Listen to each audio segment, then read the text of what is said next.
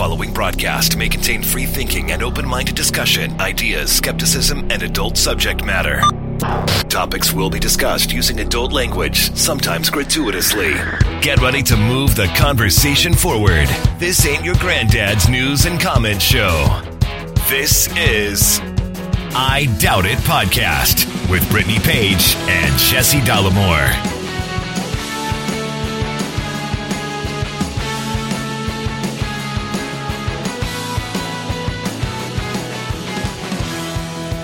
Welcome to the show, and thank you for joining us, episode 727 of I Doubt It. I'm your host, Jesse Dollamore, joined today by the lovely, the talented, the scholarly, Brittany Page. I thought you were going to also say the fatigued. I'm too fatigued to call you the fatigued. I mean, there's a lot of fatigue going around.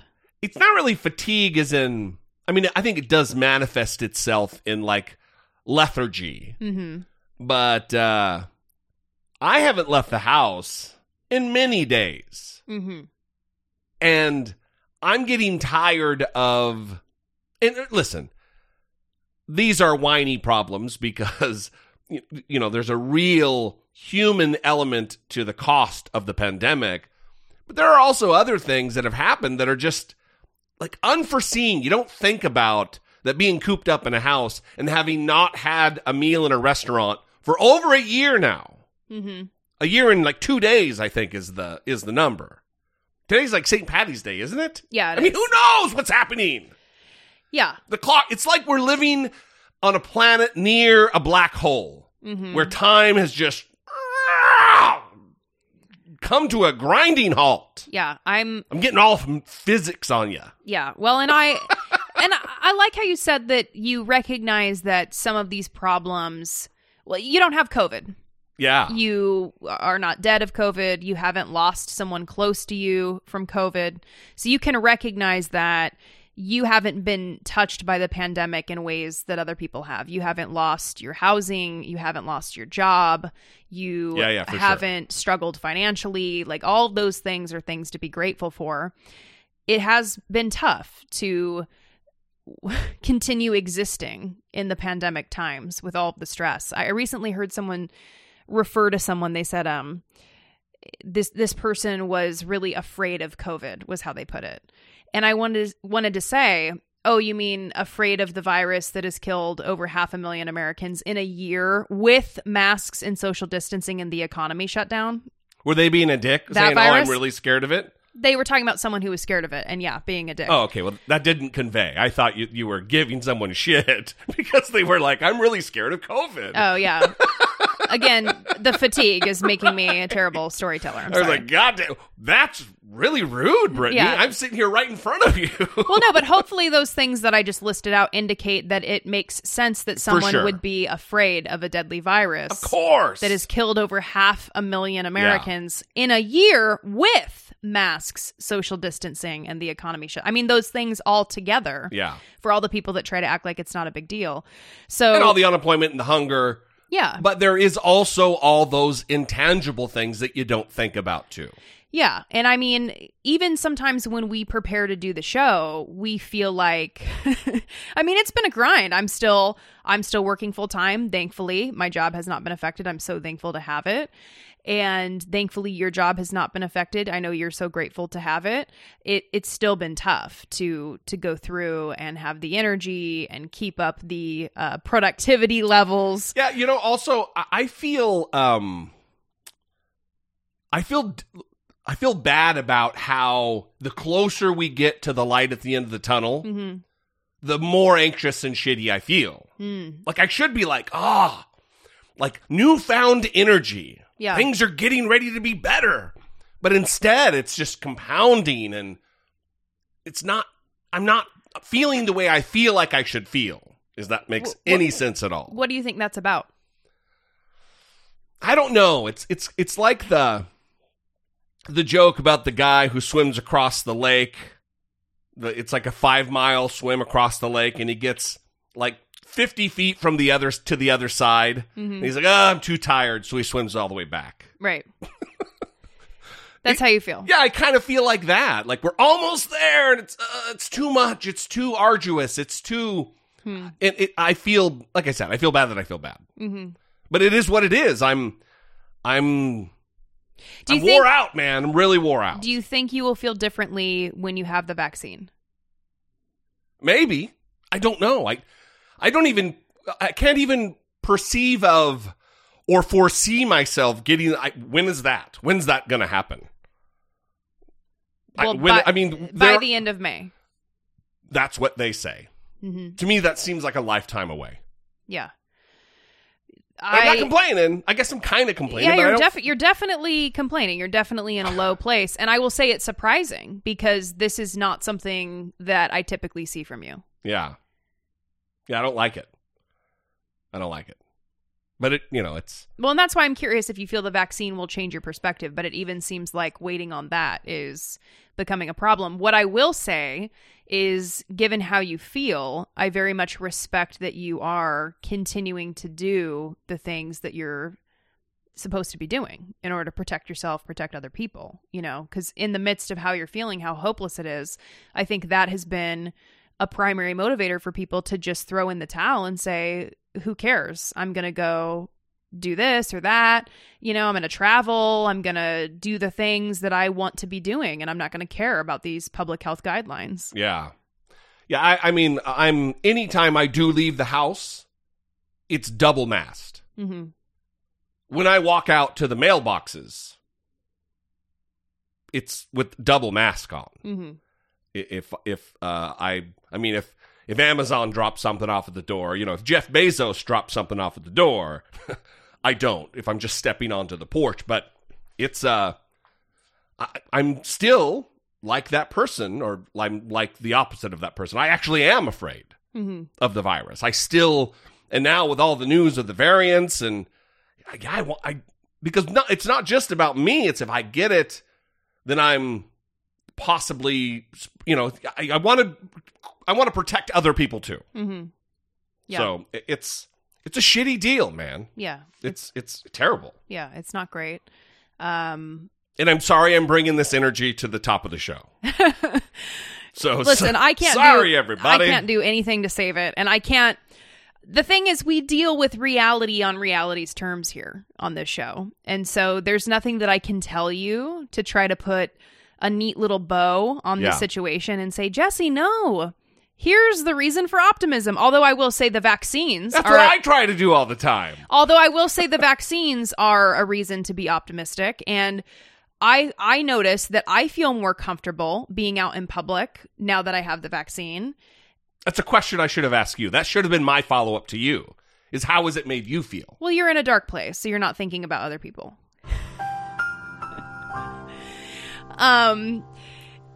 Yeah, I have struggled. There have been times in the grocery store where we're shopping, and at a certain point, I just stop speaking to you because there's been many times where I think you're mad at me about something, and it's just your anxiety is off the charts, and you need to, because there's so many people or whatever. Yeah, and I need to just focus on what I'm doing and getting out. That's what becomes my focus. So I can't even really talk. Yeah. And it's been a high stress situation. There's many anti-maskers in California. There's many people who are aggressive about it, walk into the store and will intentionally put the mask under their nose. Yeah. Like just to make a statement.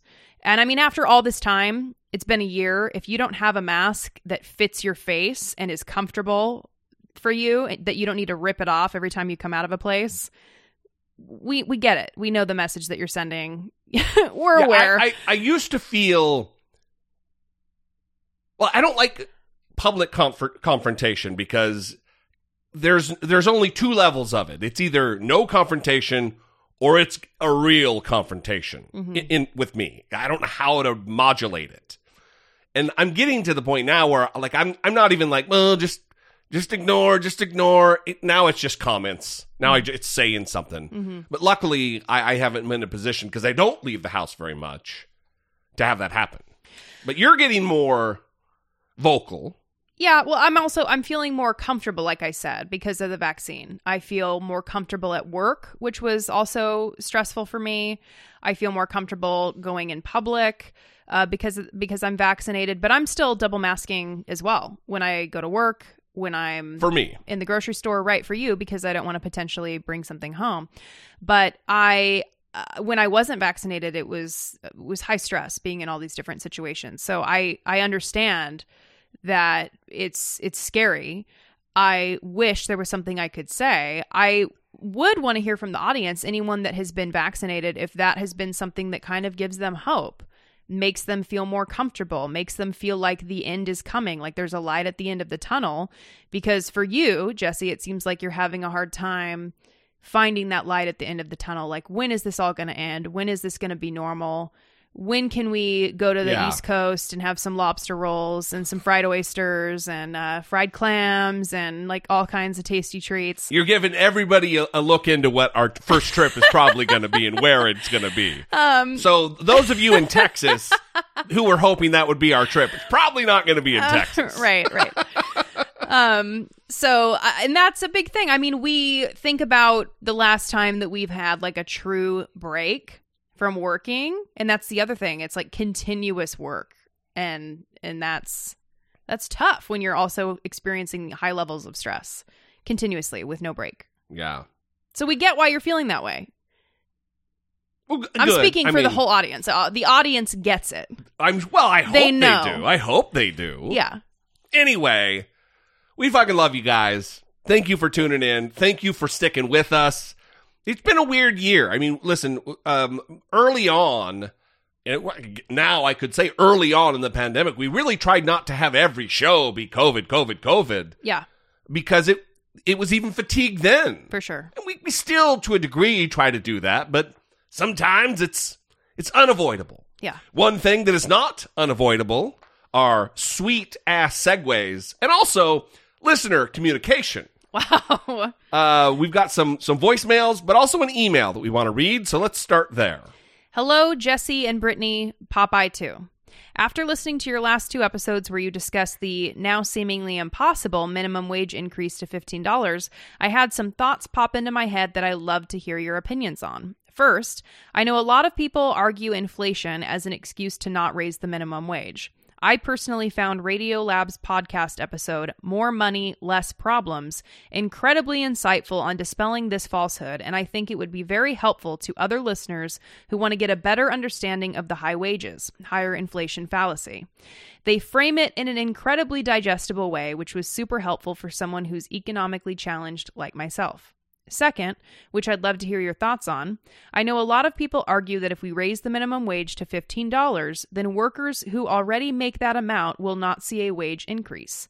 I was wondering what your thoughts were on industry award rate minimum wages. Here in Australia, the federal minimum wage is $19.84 per hour. However, each industry has its own set minimum wage. If you work in education, your minimum wage is roughly $27 an hour for a level 1 or entry-level position. Level 1 would be a teacher's aide. Mental health is roughly $30 an hour for level 1. Accountant is roughly $23 an hour. You get the picture. If you're under the age of 18, you make a lower wage unless you can prove you're independent.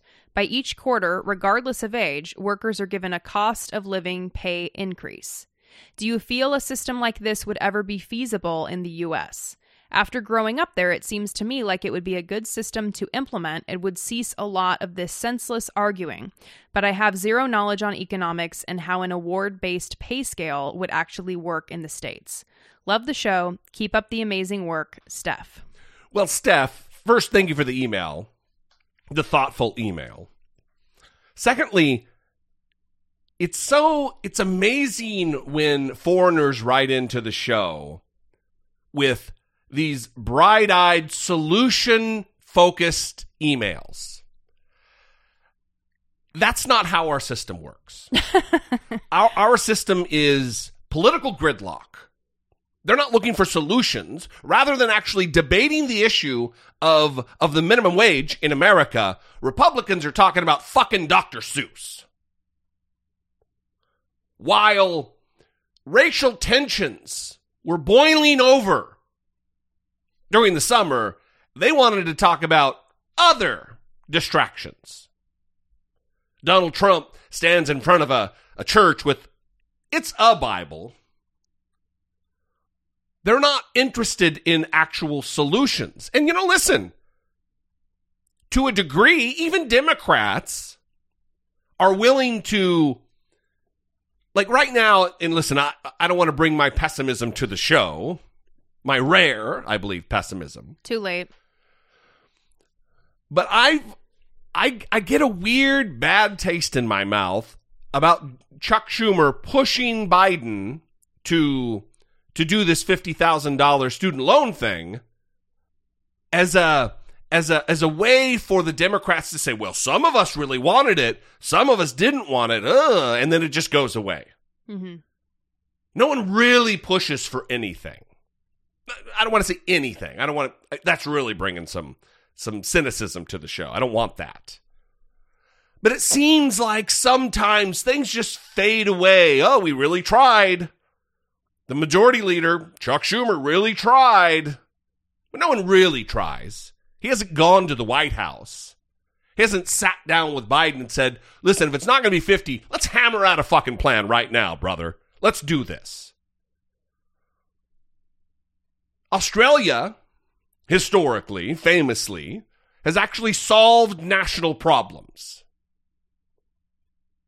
Gun control.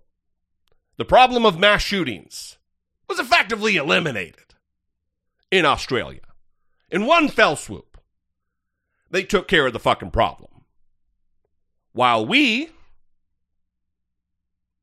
are still saddled with the problem of mass shootings, even during a pandemic, which we're going to talk about a little bit in a little bit. So, I guess to answer your question with positivity, a system like that could work. Absolutely, it could work. We are an advanced, wealthy nation. We could make something like that happen. But will it happen? I don't think so. I think we're going to be mired in the system that we have with slow upticks because politicians love to, we'll raise it to this amount, and then in a decade, we'll have another roiling fight about it, rather than pin it to inflation or do something that's going to be moving the needle up in perpetuity. Well, I'd like to give a shout out to Steph for teaching me about something I did not know. I didn't know about it either. Yeah, I had no idea. In fact, I have Industrial Award Wikipedia opened on my computer. Yeah, I had no idea that this was a thing. So this is why we love listener communication, which is learning from other people and allowing other people to inform our worldviews, because there's a lot of stuff we don't know. I know it's shocking. It seems like we know everything. We don't. So, Steph, shout out to you. Thank you so much for your email. Thank you for teaching us, dropping some knowledge on us. And also, Jesse, Steph said that grew up in the U.S. Oh. Yeah. They said that in the email, or I wasn't listening? Yeah, that's correct. Right. I think you were Googling, trying to see what the system actually was. Sometimes I just tune out. Yeah. Maybe that's what it is. That could be it. You're in a certain place today, and that's okay. Let's not label me. I'm not there. I said you're in a certain place. I didn't label the place. There's no label. I am in a place, that is certain. There's a place that I'm in. You can name it. I'm at the place. What would you want to name it? What would you name it if you could name it? Next voicemail. Okay. Another non-American. Hey, Jesse and Brittany. It's Dan in Edmonton, Canada. I'm a man of few words, but I do have 2 words for you guys. Vaccine altruist! Love you guys. Bye. See, This is lifting my spirits. Yeah. This is lifting my spirit. Listen, what made that for me was the horn. Yes. In fact, let me try to recreate it using you from the last show. Vaccine altruist. He really nailed it. Yeah, I was really yelling for sure. That was loud in the headphones. No, I love this. Thank you, Dan. I appreciate that. By the way, that came in right after the show posted. It was. Very shortly after the show posted. Very shortly after, and we played it many, many times. Yes. Many Vaccine altruists. Those are two separate clips. This is taking skill, because that's separate. I'm doing the wacky morning zoo DJ, everybody. Traffic and weather to gather all the aids. You know, you do really great work around here. You don't need to uplift my spirits, lady. I'm just saying you do great work. Come on, man. Really great work. Speaking of vaccine altruists, here's another call. Hey guys, this is Chris from Tennessee. I'm calling to let you guys know that I received my COVID vaccine, the Johnson & Johnson one. I found out last week that I'm eligible under the Phase 1C, so I went down, stood in the car line for about 45 minutes, got my jab, and then waited my 15 minutes to leave. And ironically, my Fitbit stopped working after I got my shot, so I don't know if it has to do with the chip needing to sync with my phone or not first, but anyway. But the main reason I'm calling is I find it very funny that I got my COVID shot before Meghan McCain, co-host of The View. And that's just awesome.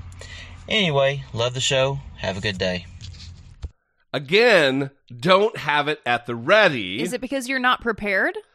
I, Meghan McCain, co-host of The View. Look at that. Seems like you weren't prepared, though. You're the one who's not prepared, Brittany, and I don't have a touch monitor, so I have to talk my way through it until I get to I'm it. not prepared! You're the one. You're not prepared. Well, congratulations to Chris on getting the vaccine. That is fantastic. So happy that you were eligible, that you got it. It's a weird flex, but, you know. Okay, bro, don't come at me. No, we're very happy. Chris, longtime listener, longtime supporter of the show, and happy to hear that he got his vaccine. Here's audio of Brittany when she got her vaccine. You're a fucking doctor, bro. That was not. That's... Well, that was some weird shit. Got a million of them. See, this is what makes Jesse happy, is he starts going on a clip spree. So, back to Chris and the vaccine. It's very good.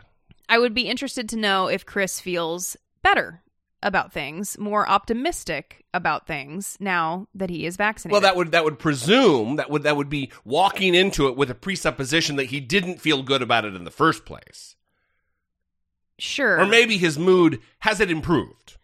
Yeah, has it improved? And sure, I guess you're right. You're giving me a stink eye like I'm shitting on you right now. I shouldn't assume that everyone has been having a terrible time during this pandemic. All right, you're right. Of there's course some you should people, assume that. There's some people that have been thriving and really having a great time. So you're right. I should not assume that. This is egregious. This is an assault. This is an attack is what this is. I think you'll be okay. All right. Hey guys, it's Carissa. Fuck Tucker Carlson. That fucking guy. Like, okay, like I don't want to shoot a gun, and I don't particularly want to fight for our freedoms, like, because I'm scared. So, anybody who wants to go do that on my behalf, I am super fucking grateful. Feminine? Oh, pregnant woman's going to be defending our country. Yeah, and she'll do a hell of a lot more than you will, you fucking sniveling twat. Wow. Oh, and another point. So you guys are talking about where you're seeing your stickers. I didn't know we were supposed to spread them all around, so if you guys send me like a couple dozen more stickers, I will plaster the shit out of South Central Pennsylvania.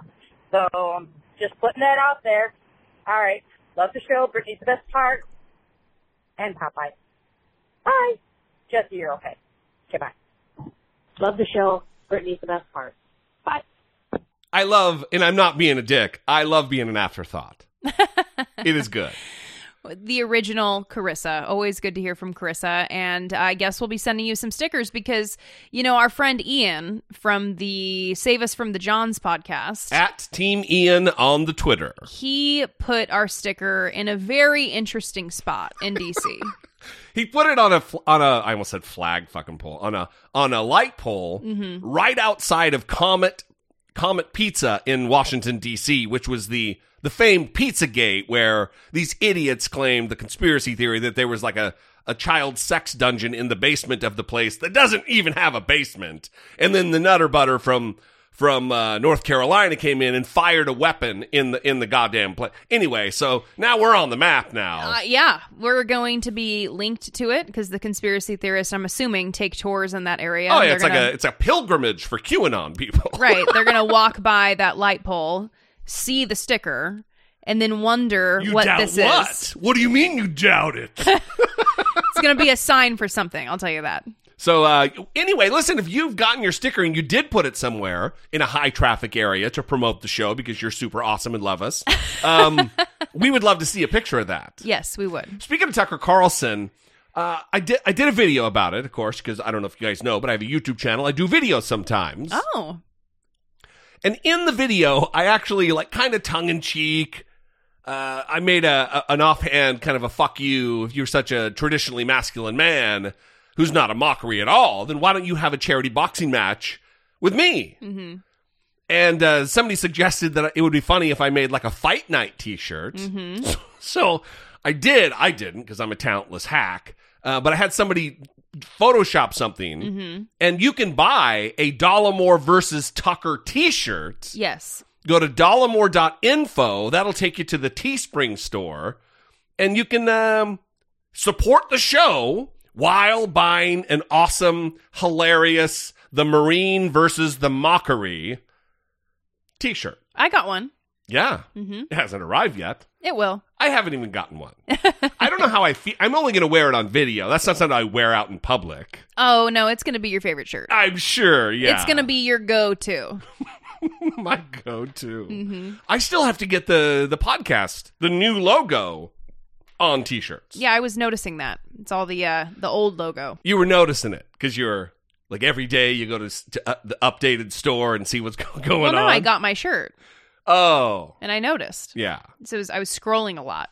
So I looked through all of the products. There's a lot of them. So how about we do this since we're on this Teespring thing? I'm going to remove all those the old logoed t-shirts. Oh, no, I don't think you should do that. Really? Yeah. Oh. I was going to create a sense of urgency in the audience to go get a last-minute one before they're gone. Yeah, well, let's talk about it. I don't like making decisions on the show, but you love doing this to me where you try to make me do it, and that's not how I make decisions. All right. So we're not going to do that. It's never going to happen. Don't worry. Don't buy any shirts. Everything's great. All right. All right. Next call. Hey, Jesse and Brittany. I was calling because I was driving, and I literally just got done listening to your episode about where the asshole of the day was the guy from Oklahoma that made the racist comments. And I live in Oklahoma, and after having heard those comments, I am absolutely disgusted with this guy. But the point I'm calling about is I had a conversation with a guy I work with, an African-American fellow that, I have been drunk many, many times, and I have never made those kind of comments. So I am just tired of these excuses, and like him and I were talking about, that's a terrible excuse, and I think that, he just needs to own it and be upfront with it. Like, he made the comments, accept that you did it, and move forward. But he, to me, is never going to. So I really, truly am hoping that he will be completely taken out of, being a commentator on any of our sports, especially with me having kids that are coming up, and I don't want him commentating on any of my kids' sports, events in the future. Anyways, I recently found you guys' podcast, and I love it, and I haven't had a chance to rate it yet, but definitely you guys are doing a great job. I love listening to you. Thank you very much. anonymous caller. A new caller. Yeah, I don't think he's anonymous listener. by choice. I think he just spaced saying who he is. Oh, well, let us know who you are next time you call. And thank you very much for listening to the show. Glad that you found us. Definitely rate us on iTunes or wherever you listen to podcasts. But make sure if you do it in the iTunes store, Apple Podcasts. the Apple Podcasts, to not use profanity in your review. Otherwise, I won't post. The other thing is, it is interesting. I mean, of course, this is there. It's that this guy calls basketball games for children. Right. But I wonder what their reaction was. Like, this is the guy who's, like, the parents who he called their kids effing N-words. Mm-hmm. I don't know why I effing it, but I did it. Mm-hmm. I mean, is he getting called? Like, hey, what's your fucking deal, man? Mm-hmm. Matt Rowan, that's right.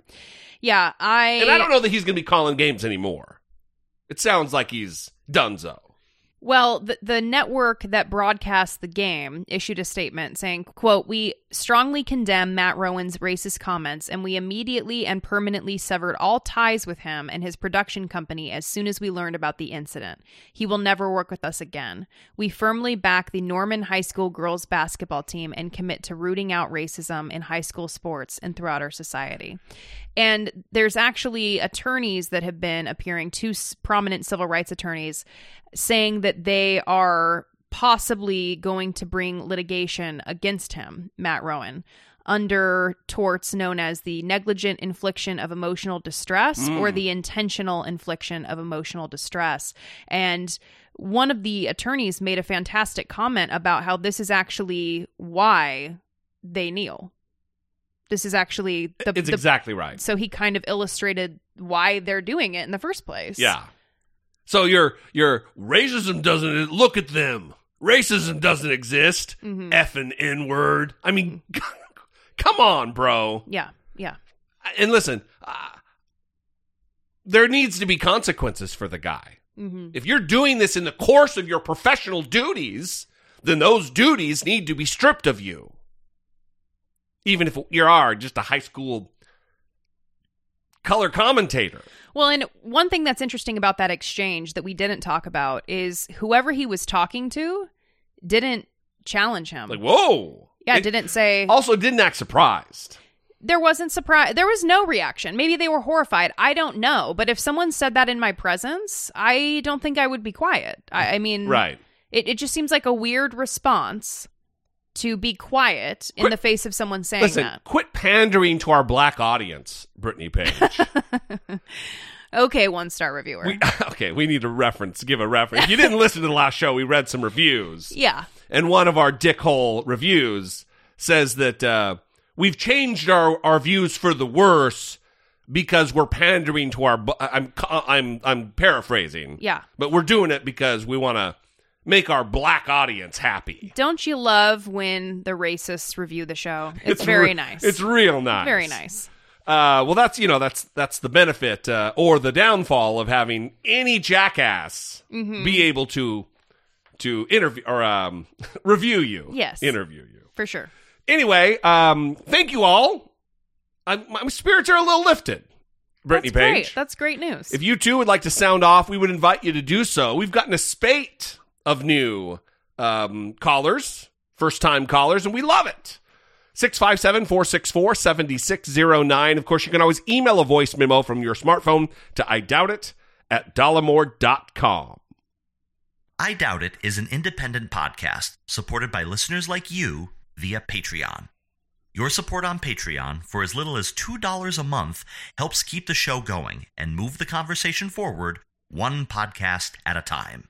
If you find the show informative, entertaining, or both, go to dollamore.com/Patreon and choose the contribution level that's right for you. We would like to thank Matt S. Matt S. Upped the pledge. Very yes. nice. And then we have a new Patreon supporter, The Real Console. The Real Console. Yes. So Thank you to The Real Console and Matt S. We very much appreciate each and every one of our Patreon supporters. Also, those of you who give to us on PayPal, those of you who just listen to the show, those of you who rate and review the show. If you have not interacted with us, we would love for you to do so. Please put the phone number in your phone, 657-464-7609. Put the email in your phone, idoubitit@dollamore.com. Follow us on Twitter, @BrittanyEPage, @Dollamore, @IDoubtItPodcast. Follow the Facebook page, I Doubt It Podcast. I almost said I Doubt It with Dollamore. And Why? What is that?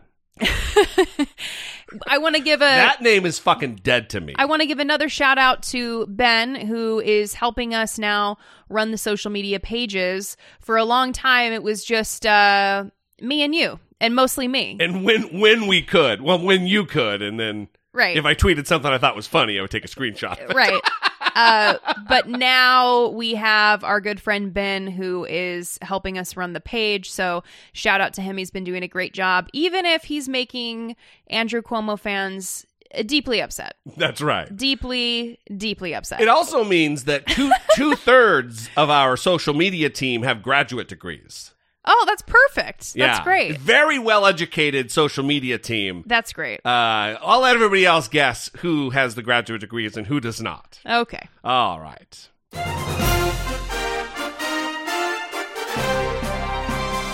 Dollamocracy. Facing down pessimistic politics with realistic optimism. You know what's going to make you feel better? That made me feel better. It seems like we haven't played that in a long time. What's going to make me feel better? Well, there's a lot of stuff that we're going to be talking about that I think is going to make you feel better. Steven Crowder. Oh, yeah. Jordan Peterson. Dave Rubin. Tucker Carlson. We're not going to be talking about Tucker Carlson. Oh.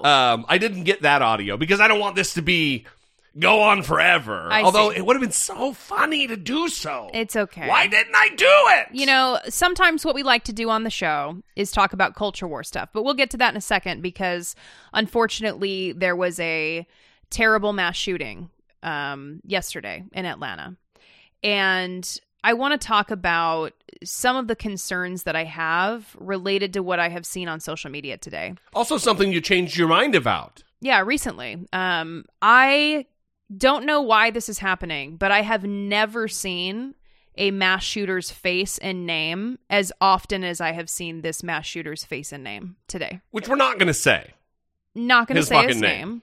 And I'm disturbed by it. I don't know how to explain it. I don't know if it's because everyone is just so sick of talking about the pandemic that like all of their attention is on this man, or if the media is like seeing an opportunity in everybody's kind of exhaustion with hearing about the pandemic, that this is something that everyone can focus on.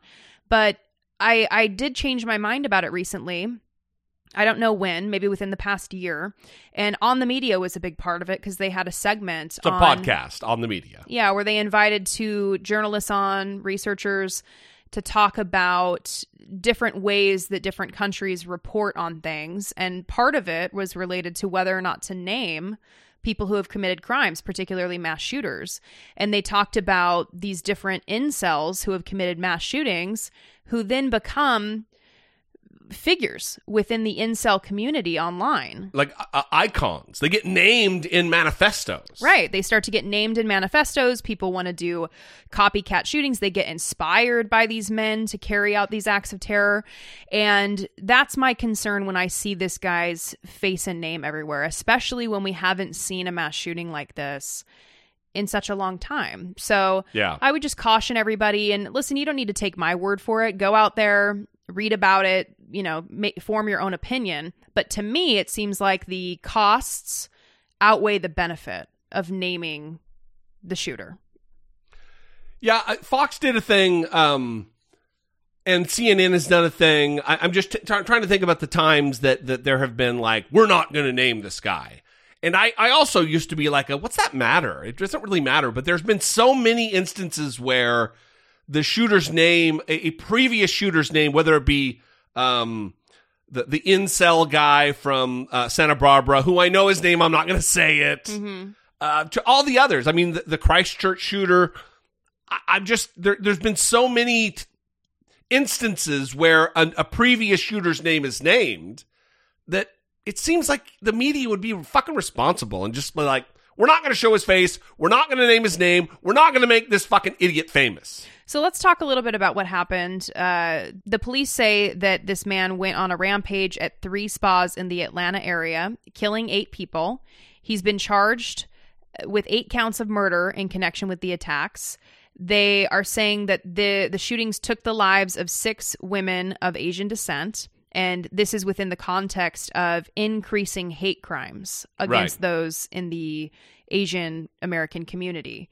And so that has been an important part of the conversation today of really the fear and the hatred that has been stoked, starting from the top when Donald Trump was president, talking about the coronavirus being the quote-unquote China virus, and really creating... And the Kung flu. I mean, as racist as he fucking could be, he was. Right. So the police are saying that they have not yet ruled out bias as a motivating factor, although they are not attributing... Oh, I've got clips. Yeah. You want to just go to the clips? Well, I want to say before we do that... It's pretty goddamn disgusting. The police are saying that the shooter had a sexual addiction and had carried out the shootings at the massage parlors to eliminate his, quote, temptation. Yeah, I love that they're just repeating what he claims as though it's fact.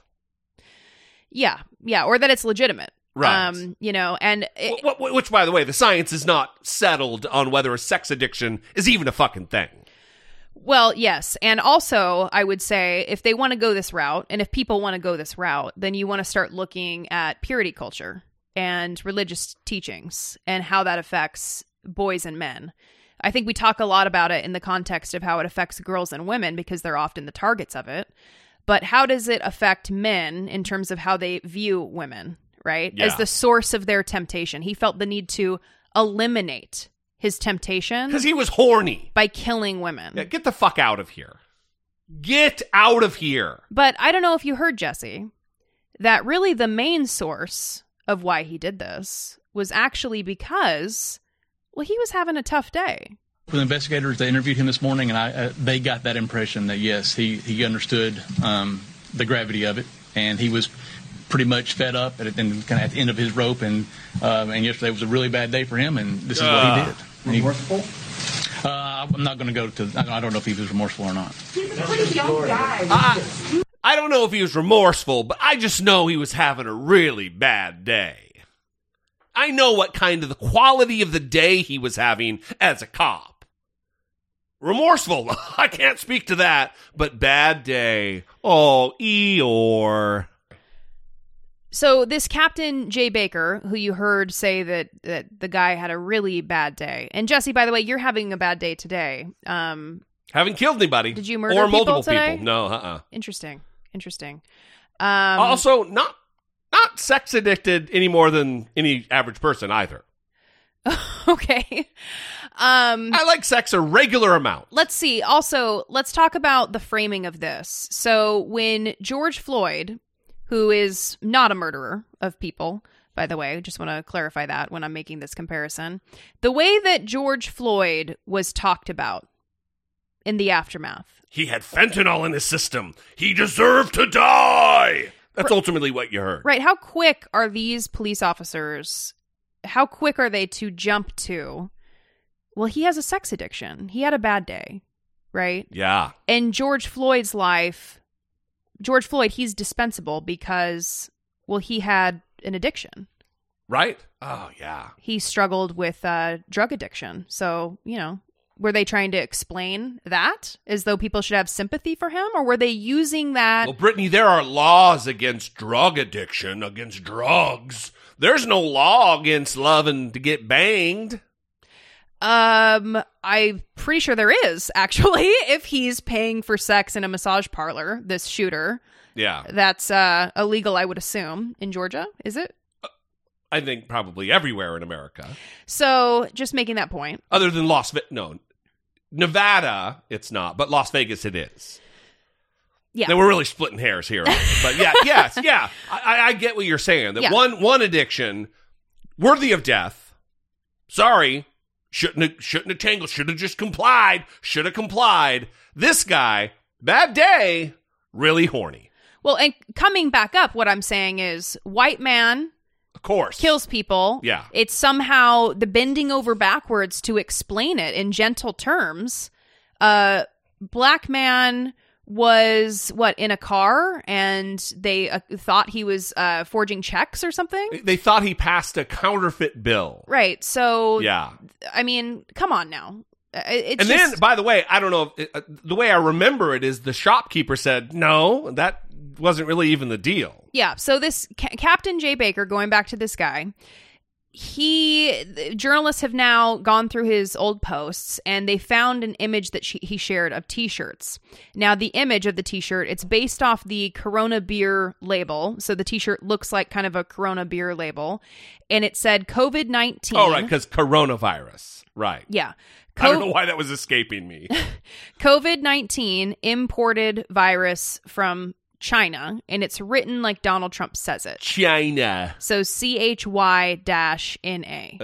And he shared this and said, "Love my shirt, get yours while they last." So Mr. Having a Bad Day, seemingly unconcerned about the 8 dead, 6 of whom are Asian women. Mm-hmm.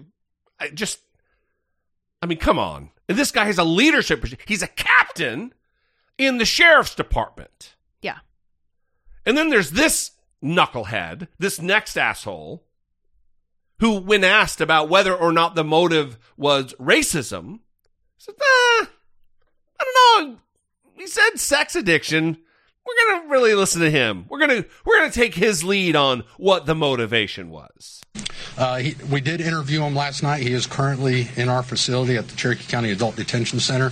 We were able to interview him with the Atlanta Police Department and FBI. He made indicators that he has some issues, potentially sexual addiction, and may have frequented some of these places in the past.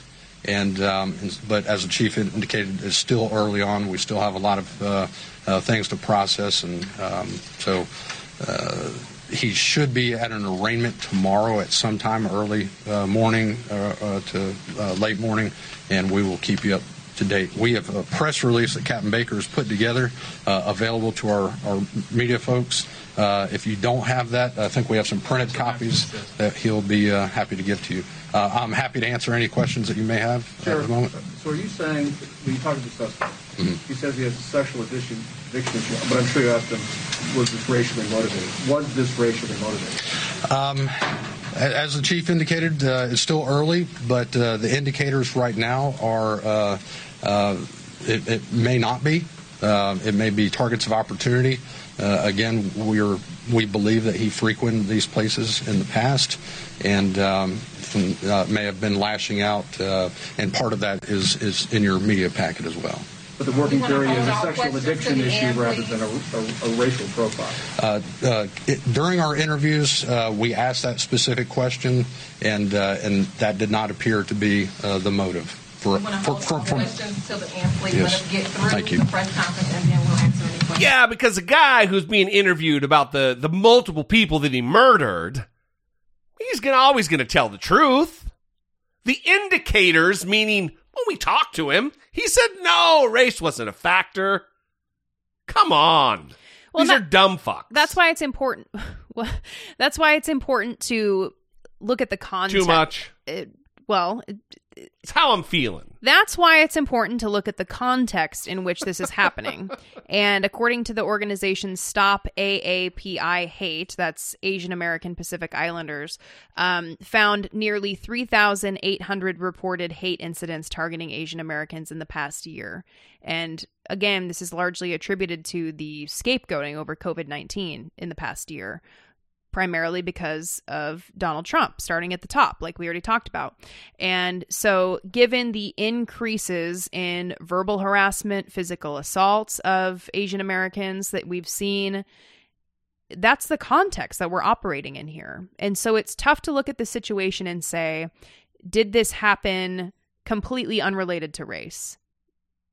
That seems hard to believe. at this point. Well, it seems, at the very least, giving all the fairness and charity that is allowable here, too early to say anything. Too early to release sexual addiction as a possibility. It's too early for anything. You just say, we're in the process of interviewing. We'll let you know more details when we have them. You don't say, well, he says he was sexually addicted, y'all. I mean, come on. I've seen many great tweets today. Many great tweets. So much support for the Asian community. And I've seen a lot of discussion about racism, about misogyny, and I'm so glad that there's so many people that are having these conversations, because it's important when something like this happens to talk about white supremacy, to talk about misogyny.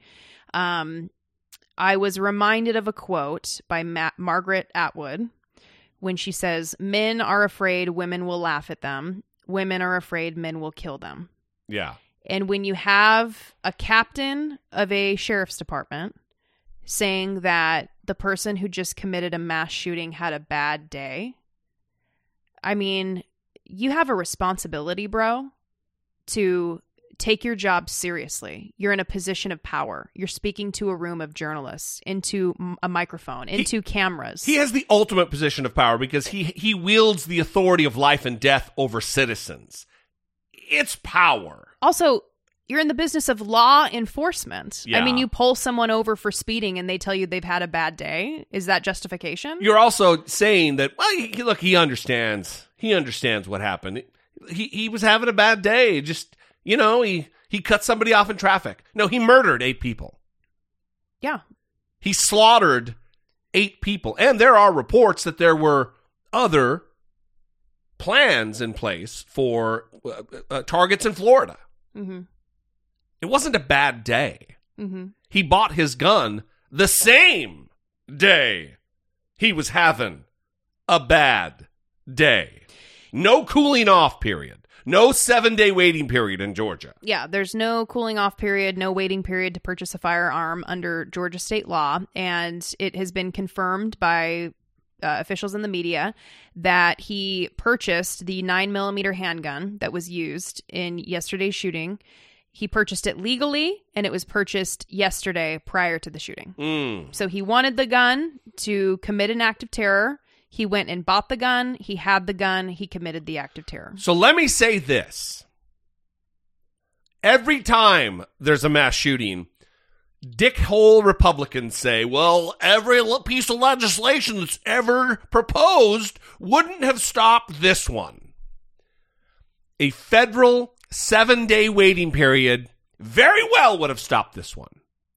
Maybe give him some time to be less horny.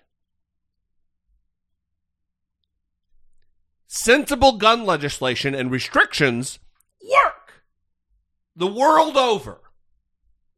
And it's only because of, calling back to what we talked about earlier, American politicians want to focus on shit that doesn't matter rather than the problem that does. These are solvable issues that have been solved all across the fucking planet. And we refuse as Americans to do so. So we're going to keep following the story, and we would love to hear from you guys, particularly on the issue of naming the shooter. I know there's different perspectives on that. Even on the media episode, they covered different countries, different approaches to reporting on it. So I know that there are different philosophies out there. 657-464-7609 or I doubt it at dollamore.com. So the other things that we wanted to talk about today are the mighty machismo culture warriors in America. Of course, the Grammys were on Sunday, and Cardi B and Megan Thee Stallion. Is it The Stallion or The Stallion? It's the, I learned. Because whenever I hear her say it sounds like she's just saying Megan Thee Stallion. The. Mm-hmm. Oh, it is The. Yes. Not The. Yes. Oh, okay. It's written as The. Oh, but it's The. Yeah. Okay, that's way easier. Because you got to take a beat before you get the The in there. Yeah. That was a little aside For everybody's entertainment. They performed at the Grammys a fantastic performance of WAP, Wet Ass Pussy. Very tiring, it seemed. It was, I thought it was a fantastic performance. I've watched it twice. They seemed very out of breath. There was golf clapping happening in the room, and not a lot of audience in attendance. COVID. Yes, but it was a little strange to see Cardi B performing and not have the crowd go wild. Yeah. It was a little strange. So, of course, there was going to be outrage on the internet the next day, and several people got on the action. But there was one particular case of Dave Rubin, who works for the Blaze now. He works for Glenn Beck. They fired Tommy Lahren for going on The View and saying she was pro-choice. Mm-hmm. But Dave Rubin gets to go on and say all of this, and it's okay. But I think the juxtaposition of that and the woman dancing in the shoe with the money flying at her, the juxtaposition of that versus some of the things that we've canceled recently, some of the things we have said are too dangerous to continue while we're talking about WAP, which stands for wet ass pussy, and she's got the bucket and the whole thing. Now, again, I'm not saying that shouldn't be allowed. She's got a wet pussy. What are you going to do about it? So fine. But the strange way we deal with cancel culture, the strange way that the mainstream version of everything that we get is so out of whack with reality. So we took out Mr. Potato Head because he was a Mr. and now he's just Potato Head. He's got no gender, even though really his gender was only decided whether you put the mustache on him, although I'm pretty sure girls can have mustaches now. And the point is that we get rid of all of these things and then we say, oh, but the woman with the leaking pussy and the bucket and the mop and the whole thing and the girl dancing in the shoe, that's all okay. Come on. Oh, he's giving me so much ammunition. She's got a wet pussy. What are you going to do about it? You have to pay attention to the language here when you're listening to this, because he was saying, we're canceling Mr. Potato Head. You're right. We're canceling it. Using we are doing this. That it's not Mattel or Hasbro or whatever company runs the Potato Head empire. Well, also, you can still get a Mr. Potato Head. You can still get that. They come with the mustache. They're calling it Potato Head. Yeah. It's the company making a decision. There was no movement. There was no petition started online to remove the Mr. from Potato Head. The company decided to do it. So when he says we, and this is they're very artful in how they make these arguments. If you're not paying attention, it's artful. But if that's right. Well, for his audience, it's artful. If you're paying attention, because they're idiots. If you're paying attention, then it's easy to hear that and think to yourself, "Wait a minute, who's we?" And then his whole argument is meaningless. Yeah, because that's the basis that society is saying. The performance of WAP is this work of art that all children need to see. They need to feast their eyes on this. But then that same society is saying, we can't have Mr. Potato Head. Do you see how the society is inconsistent and illogical? Where were we? You were listening to a clip of some woman on Fox News saying that they're teaching WAP in schools. That was Candace Owens. Oh, it was Candace Owens. Yeah. Oh, I should have gotten that clip. Yeah. Well, she's saying that schools don't teach history anymore. They teach wet-ass pussy. I don't remember the phrase that she used, but she was insinuating that Cardi B is like a model in school now, and I don't know. Right. So that her influence is so tremendous in schools. It doesn't make sense. But Dave Rubin has a job with Glenn Beck, though. The woman with the leaking pussy and the bucket and the mop. Bring a bucket and a mop. They love the bucket and the mop, don't they? They seem to really gravitate to that. Love it. I wonder why. So it is Culture War Central here on the show in the last hours here. Or the last hours. What am I setting us up for? Yikes. The other thing is that Jordan Peterson's back on the scene. Mm-hmm. Everybody. He wrote another book. Oh, did he write another book? Mm-hmm. Extolling the virtues of his advice. Yes. When he, by his own admission, his life is out of control. Mm-hmm. That he can't snap out of it, so to speak. Well, so his new book title is Beyond Order, 12 More Rules for Life. And he's close to people like Dave Rubin, who you just heard. He's gone on Dave Rubin's show multiple times. Dave Rubin opened up for him on tour. Yeah, I think that he actually has gone on Dave Rubin's show to promote this latest book. And so Jordan B. Peterson, has been making the rounds. He was gone for a while because he reportedly was struggling with a benzodiazepine addiction, and he was in a coma in Russia. A lot of crazy things were happening for him. Like a medically induced coma to wean him off the addiction, apparently. I honestly haven't read enough about it to know. There was an article that I really wanted to read, and it was behind a paywall. So apparently I didn't want to read it enough. Right. But, he has his daughter, Michaela Peterson, and she's kind of this pseudoscience person who has been championing this all-meat diet. All Meat. That's all you eat is meat. Right. Not a dietitian. Not a scientist, not a medical professional. Yeah. She's just Jordan Peterson's daughter. And apparently she says that it cured an autoimmune disease, or it cured some sort of issues that she had. And so now she makes money peddling this pseudoscience to people. And Jordan Peterson is on this diet. He's on the all meat diet. All he eats is meat, and all he drinks is sparkling water.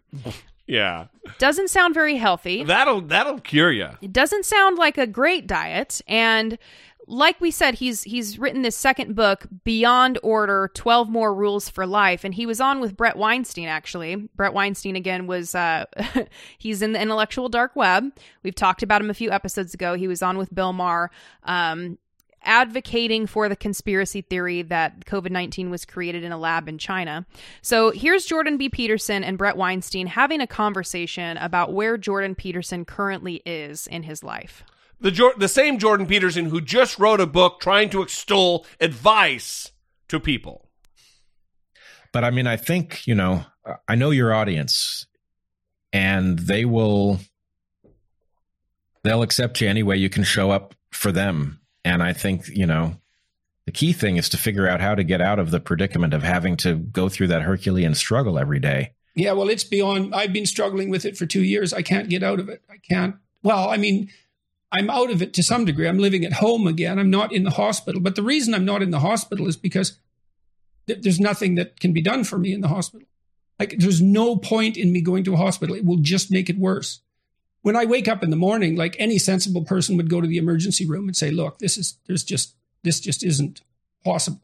But it's irrelevant because all that will happen, and I've been in 4 hospitals, so I know all that happens is I'm made much worse. And so wow, I live in 15-minute increments, fundamentally. Wow. Well, if they're going to come after you for succeeding and for people doing, what they can in order to get you to keep going. I live such a sybaritic existence. I drink sparkling water and nothing else ever. And I eat nothing but meat ever. And so my luxuries, this is so it's so absurd. My luxuries have been high-end toothpicks and sparkling water. So I know that the thing about the 4 hospitals, it is comical in a way, but it's also really sad listening to this. And it's sad. Oh, he's a broken guy. I'm not laughing at his situation. I'm laughing at this guy who's held up as a paragon of logic being radically illogical. That I've been in 4 hospitals, so I know all about all hospitals.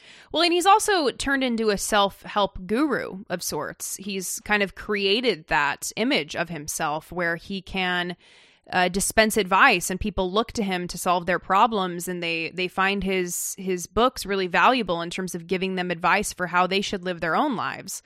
And then here he is saying that he lives his life in 15-minute increments because that's what it takes in order to get through. Ultimately, this entire clip was him saying, I can't snap out of it. I can't. Right, which seems to be, frankly, the opposite of what at least he tried to make his first book, right? Like the importance of getting up and making your bed and setting intentions and, bringing control back into your life. And he's also a psychologist. And I would find it harmful to sit in his presence in a therapeutic setting. And I hope that this isn't an approach that he brings to therapy when he's sitting with patients, which I don't think he does. But I think I would be more empathetic to him because this guy he's a broken guy, and it's a sad existence that he's living right now. And I think I'd be more empathetic if it weren't for the fact of the damage that he's done to so many people and the bigotry that he's displayed to the trans community, for one. I would be more like, yeah, fuck. It's a rough time this guy's having. But he's a net negative for humanity. He's a bummer, this guy. He creates more destruction in his wake than positivity. Mm-hmm. Well, and I Googled Jordan B. Peterson therapy in order to determine if how recently he was seeing people, and I don't know. But one of the first thing that comes up is a video from him, what good therapy is and isn't. And he's answering a question from a Patreon supporter about what your advice is for finding a sane, sound therapist. And it's concerning that he's in this place. And listen, I'm not saying that therapists need to be perfectly mentally healthy at all times. They're human beings. They're not going to be. But the deal is, if you are in an influential position, which Jordan B. Peterson has created this massive platform where he has the ability to influence people. He was making $70,000 or $80,000 a month at one point. It's time to take a step back. Don't worry about promoting your new book. I'm sure it will sell without you promoting it. Send a link on Twitter. Bret Weinstein can send a link out. Yeah. Okay, Rubin. Everyone will help you out. Get it to the intellectual dark web people. But take a step back and worry about fixing what's happening for you so that you don't need to live your life in 15-minute increments, gripping the handles, just trying to get by and survive. Yeah. Because that's not a good place to come from when you're giving advice. Well, this only led to another moment where he's saying some of the most ridiculous shit in the world relative, again, to medicine and the medical profession. I suspect if you did the statistics properly, I suspect that medicine, independent of public health, kills more people than it saves. I suspect if you factor in phenomena like the development of superbugs in hospitals, for example, that overall the net consequence of hospitals is negative. Now that's just a guess, but it could easily be wrong, but it also could not be wrong, and that is a good example, or that's where my thinking about what we don't know has taken me with regards to the critique of what we do. The fact that it's even plausible is a stunning. Well, medical error is the third leading cause of death. Yep. And that doesn't take into account the generation of superbugs, for example. The generation of superbugs, or, if you're thinking broadly about it, I don't know where you stand on this issue, but I have been tracking the lab leak hypothesis for COVID, and it is very distressing to me that as much as it's an unsettled question, the evidence for the lab leak gets stronger over time. All of the competing hypotheses fall one by one and are replaced by some alternative that hasn't yet been falsified. But that's very ominous to me.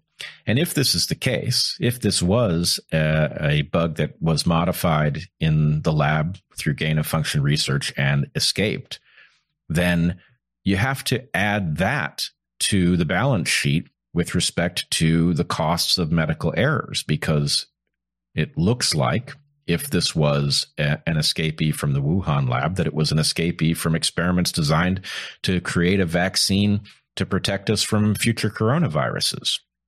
So we can't say that with specificity, but if we look at the circumstantial evidence of what was being studied, how it was being studied, and what the likely purpose of those investigations were, then this is, the mother of all self-inflicted wounds, and it is downstream of naive thinking about the cost-benefit ratio of enhancing the infectivity of viruses. This is dangerous.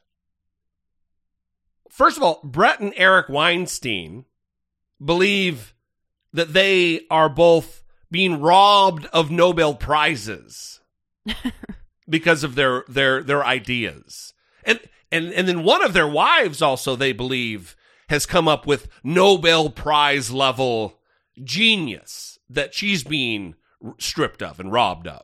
Well, that would be Bret's wife, Heather. Right? Yeah. I mean, come on. Well, good for them. Idiots. They feel really good about themselves, and that's nice to Yeah, have they confidence and self-esteem. But yeah, you sit around and listen to Jordan B. Peterson and Bret Weinstein talk, and they talk very authoritatively. They talk slow and methodic, and It fools a lot of people. they sound very convincing.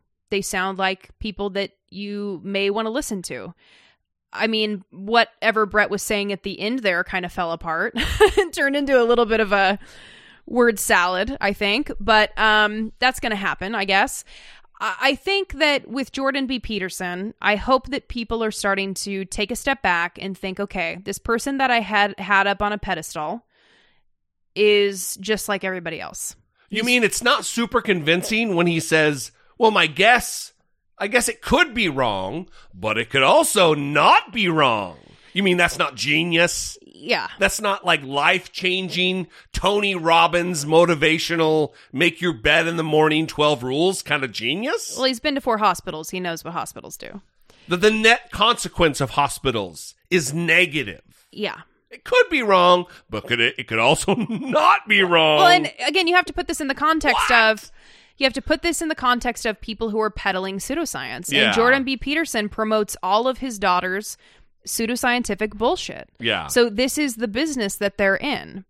They will speak as though they are scientists, and then in the same breath, talk about things that are not supported by scientific evidence. Also that are not in their expertise, which is not what credible scientists do. Yeah. So I don't know. I want people to take a step back. I know that we're kind of preaching to the choir here. Everyone in the audience likely except for that one who reviewed us has a certain opinion about Jordan B. Peterson, and maybe it's not favorable. Although I've met people that don't hate him, like some of the things that he says, find him interesting, whatever it might be. And I just hope that people are starting to consider that maybe the things that he has to say aren't all that great or worthwhile or beneficial and can actually, in fact, be very damaging. Yeah, they're not compelling. He's not a compelling, intelligent figure. He's a charlatan. He is a self-appointed guru. Mm-hmm. And that's the thing. Suspicious of anyone who is a guru. That's what people should be, is suspicious of these people who try to become a guru-like figure. Yeah. Never a good situation. It doesn't seem to work out very well. Always warrants suspicion. Especially a guy who says he can't snap out of it. No, I can't. I cannot do it. I'm drinking seltzer water, and I'm eating a lot of meat. And I still feel really sick, and the hospitals won't help me. And luxury toothpicks.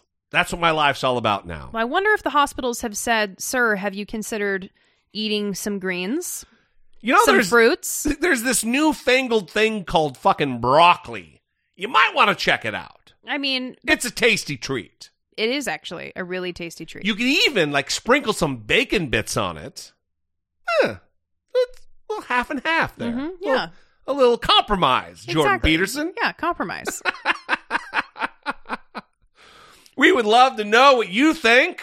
657-464-7609. Of course, you can always email a voice memo from your smartphone or a regular old-fashioned email to idoubtit@dollemore.com. We'd love to hear from you. If you've never communicated with the show before, we'd love to hear from you.